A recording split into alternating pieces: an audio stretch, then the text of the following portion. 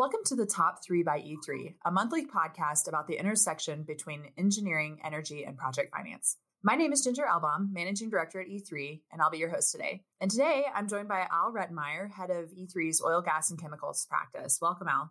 Thanks, Ginger. It's a pleasure to be here with you. Yeah, thanks for coming on today. So I'm really excited about today's topic. As a reminder to our listeners, today is a second session in a series of podcasts regarding hydrogen. So Al, tell us what we're going to talk about today. Well, today's topic is green hydrogen specifically. And as we talked about last week, there's really three basic classifications for hydrogen sustainability. And that's green, blue, and gray. And green is the top of the pyramid. That's the most valuable classification of hydrogen. So what I wanted to talk about is, how do you make green hydrogen? Well, at this point in time, we typically are using green electricity and electrolysis. So it's pretty simple. Green electricity used to electrolyze water. And when water dissociates, it makes hydrogen on the cathode side and it makes oxygen on the anode side. And then we capture that hydrogen and send it to market. The technology that's typically used is either broken into two categories. There's proton exchange membrane and alkaline.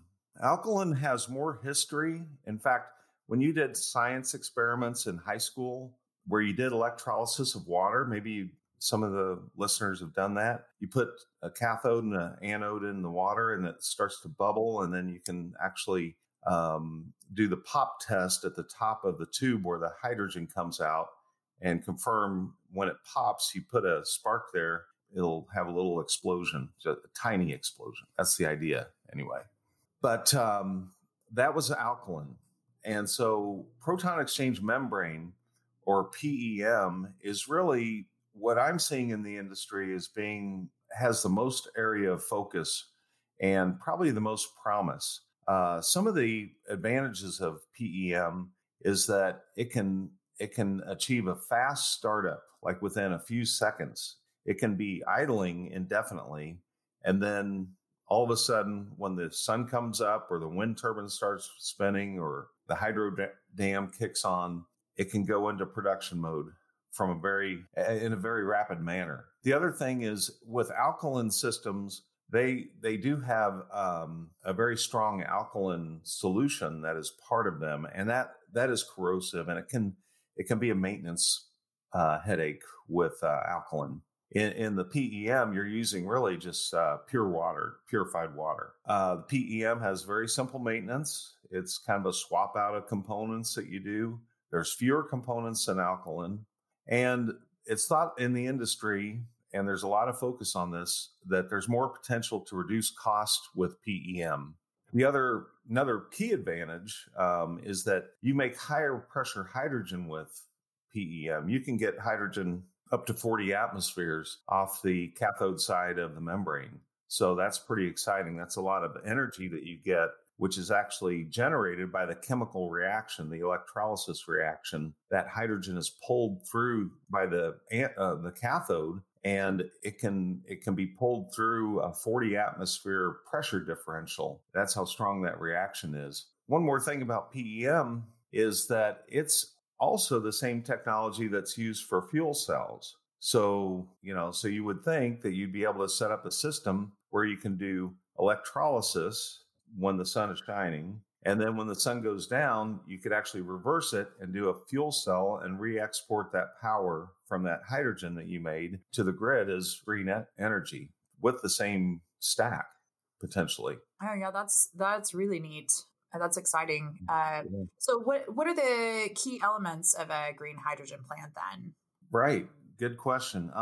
Well, first of all, we talked about green electricity. So you have to have a source for that. It's got to be either solar, wind, hydropower. I think biomass will qualify. There may be a pathway there, or any other kind of renewable electricity.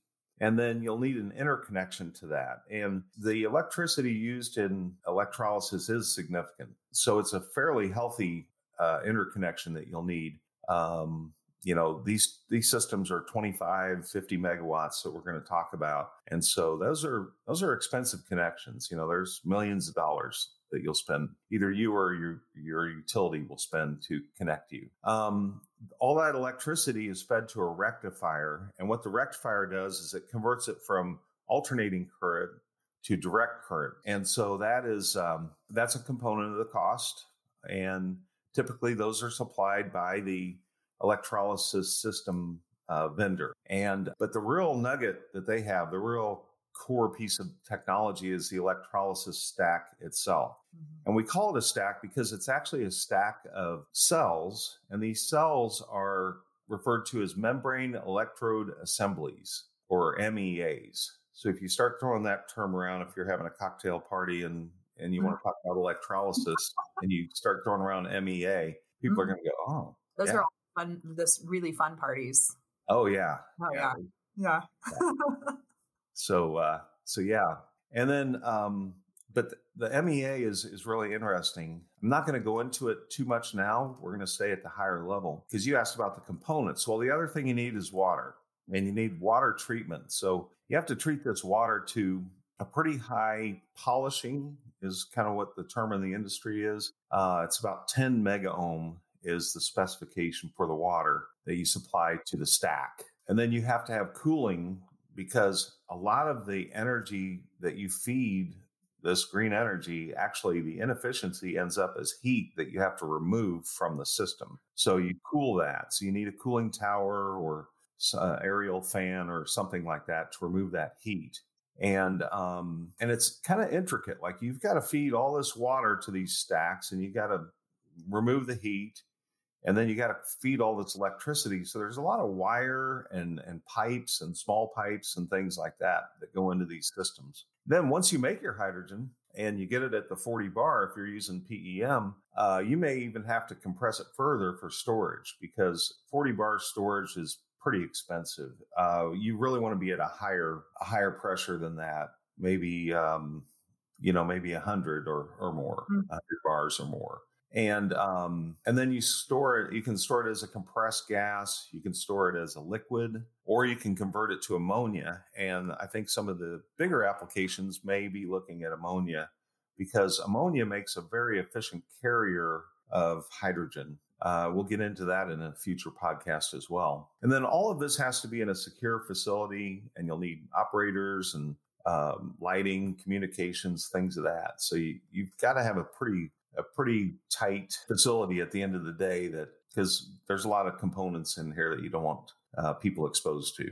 Sure. So Al, you've got your, potentially a cooling tower, you've got your, electrolysis units, your rectifiers. So how big are these PEM electrolysis facilities? What kind of acreage are we looking at here? Right. Yeah.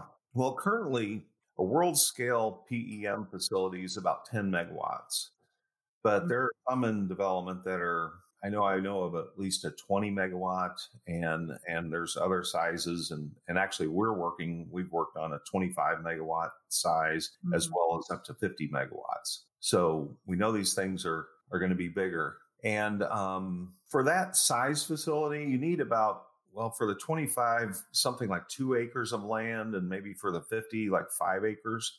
And that gives you enough room to have a safe, maintainable facility. The other thing on size is that the stack sizes themselves. So in each electrolysis unit, you'll have multiple stacks. And so these stack sizes are increasing.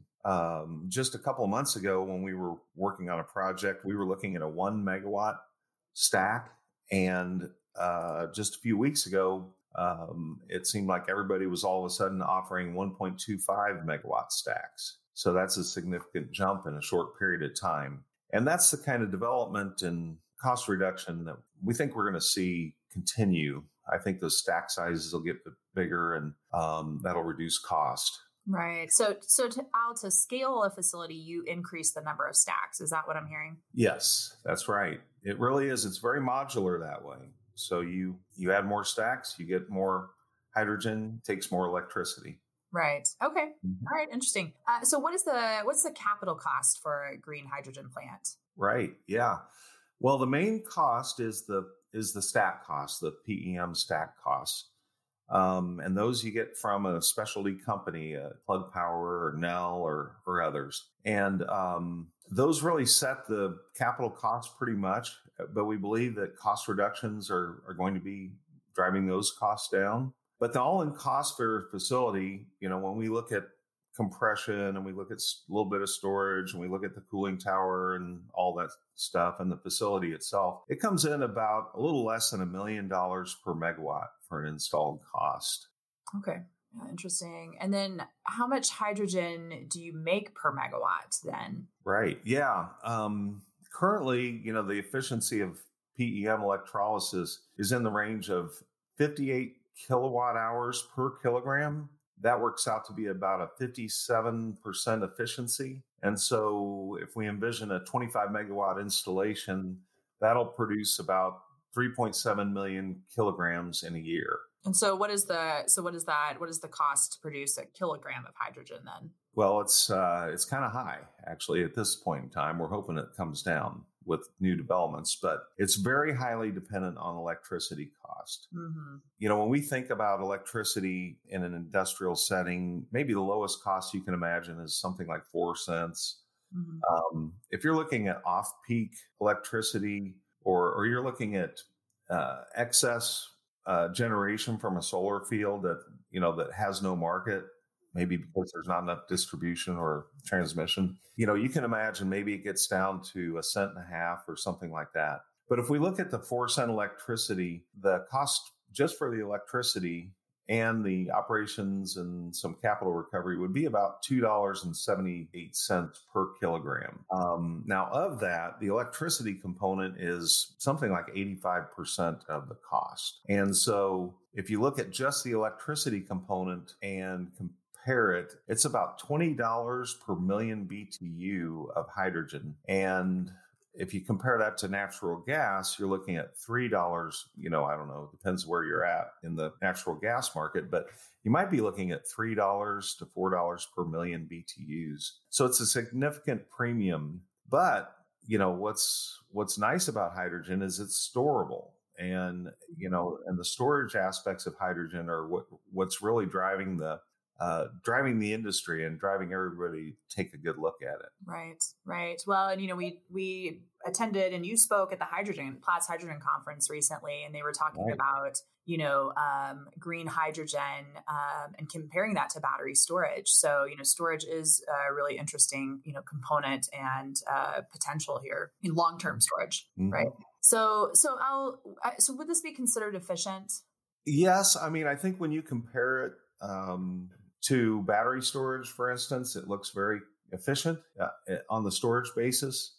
On the production side, a lot of this excess energy goes into the inefficiency generates excess heat, which you have to remove and you have to cool and basically send that to the atmosphere. If there was a way, if we can come up with a way to reuse that heat, and there are some cycles I think that could be adapted for this, that would greatly improve the efficiency.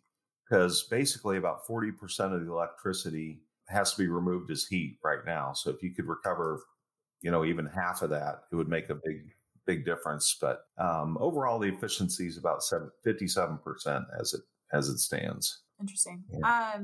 Okay. Well, so Al, it's top 3 by E3. So what are the top 3 points that you would like for our listeners to walk away with today? Right. Yeah. I think the first one is a basic point, and we've talked a lot about PEM, proton exchange membrane, and I think our listeners can take away that really is where we're seeing the most focus for development, research, as well as future installations. The second one would be if you kind of have an idea of a hydrogen project and you think in terms of $1 million per megawatt installed, you're going to be in pretty good shape. It's somewhere around there. And then as you think about the efficiency, the overall efficiency is about 57%. And when you start comparing that across for storage, it actually looks pretty attractive as a storage mechanism. All right. Well, Al, thank you. This has been really interesting, as always. And, appreciate your coming on today. And, thank you to our listeners for listening today. This is a reminder, again, I mentioned at the beginning, but this is the second session in a series on hydrogen. So there will be more to come. But if you have any questions about hydrogen or oil, gas, and chemicals, or have any suggestions for future hydrogen podcast topics, feel free to reach out to us at e3co@e3co.com. And thanks again for listening. And Al, thanks again. Appreciate your time. Thanks, Ginger.